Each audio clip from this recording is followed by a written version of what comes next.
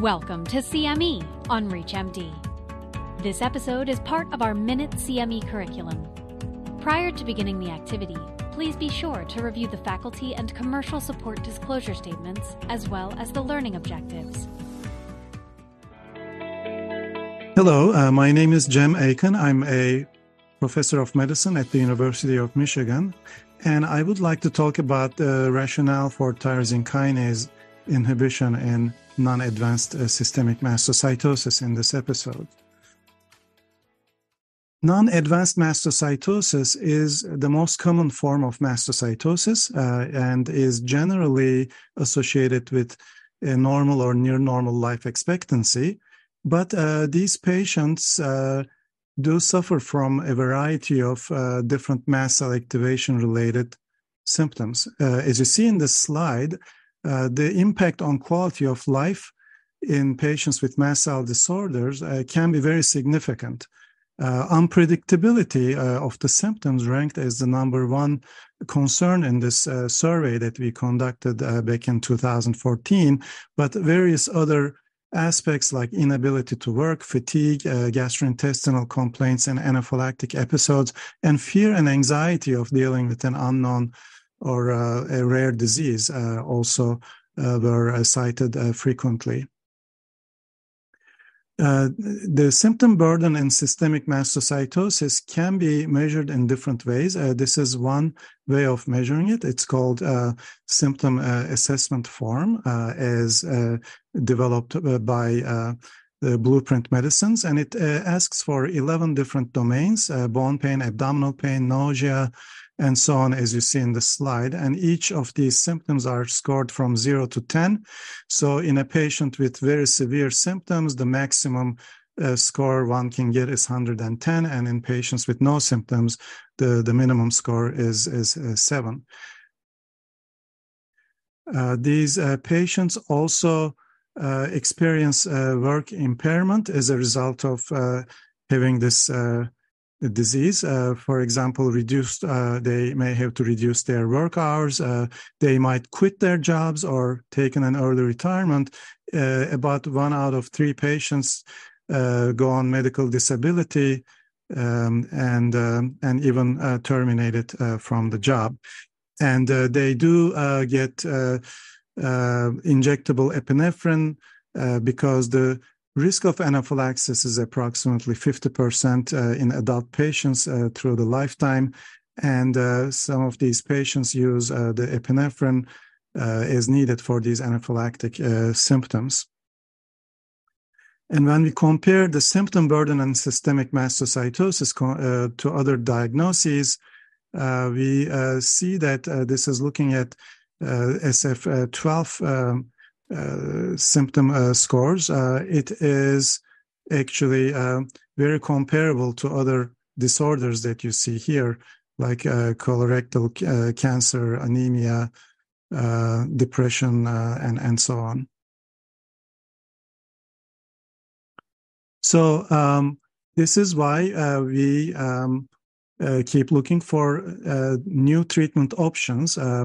The standard treatment in mastocytosis is anti-mediator treatment, including H1 and H2 antihistamines and leukotriene blockers and a variety of other anti-mediator targeting drugs.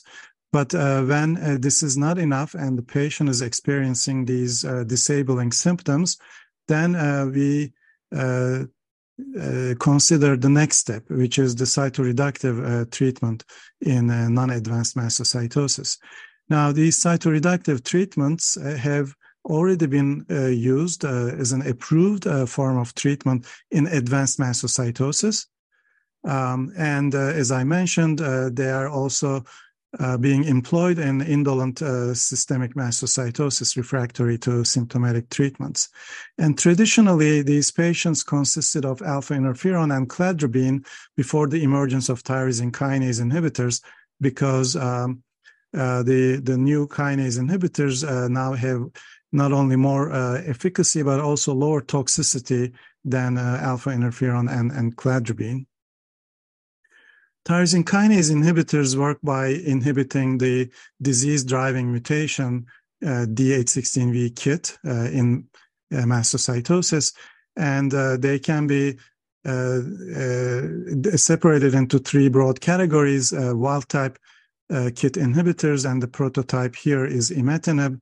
And this drug is unfortunately not a viable option for the majority of patients because the majority of the patients have the D816V KIT variant.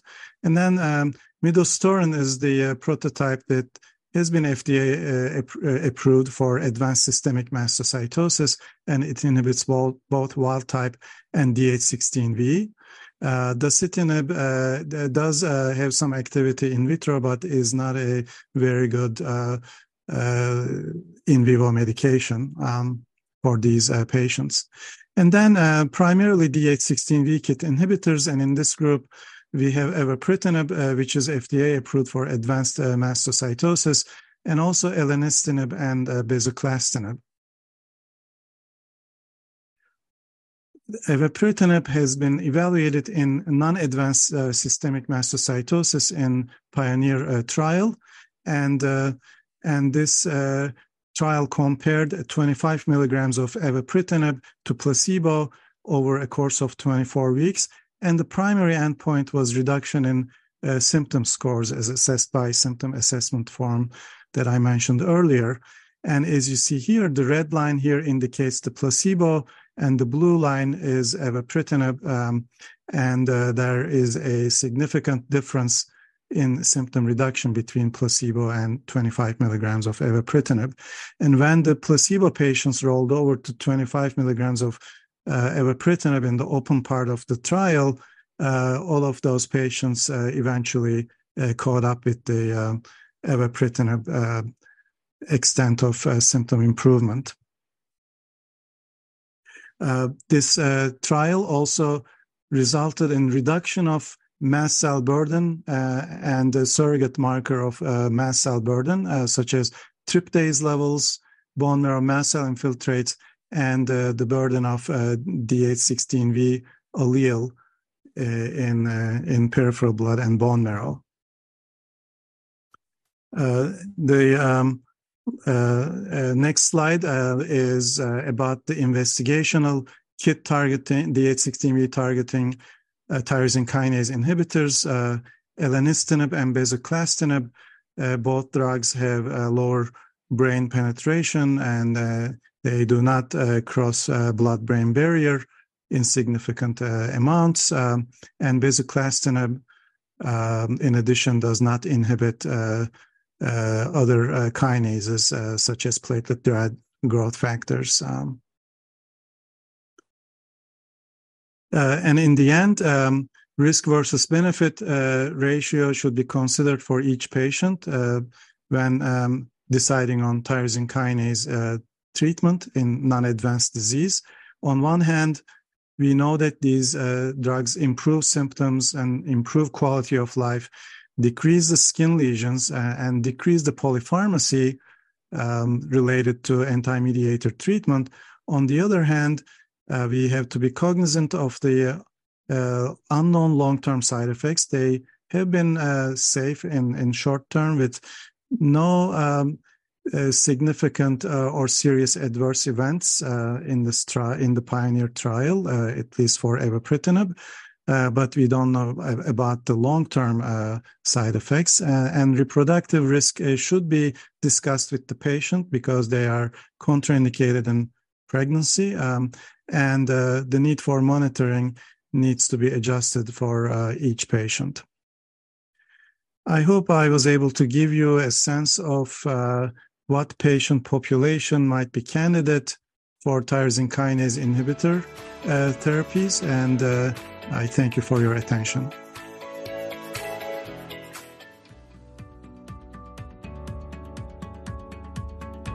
You've been listening to CME on ReachMD. This activity is jointly provided by Global Learning Collaborative, GLC, and Total CME Incorporated, and is part of our Minute CME curriculum.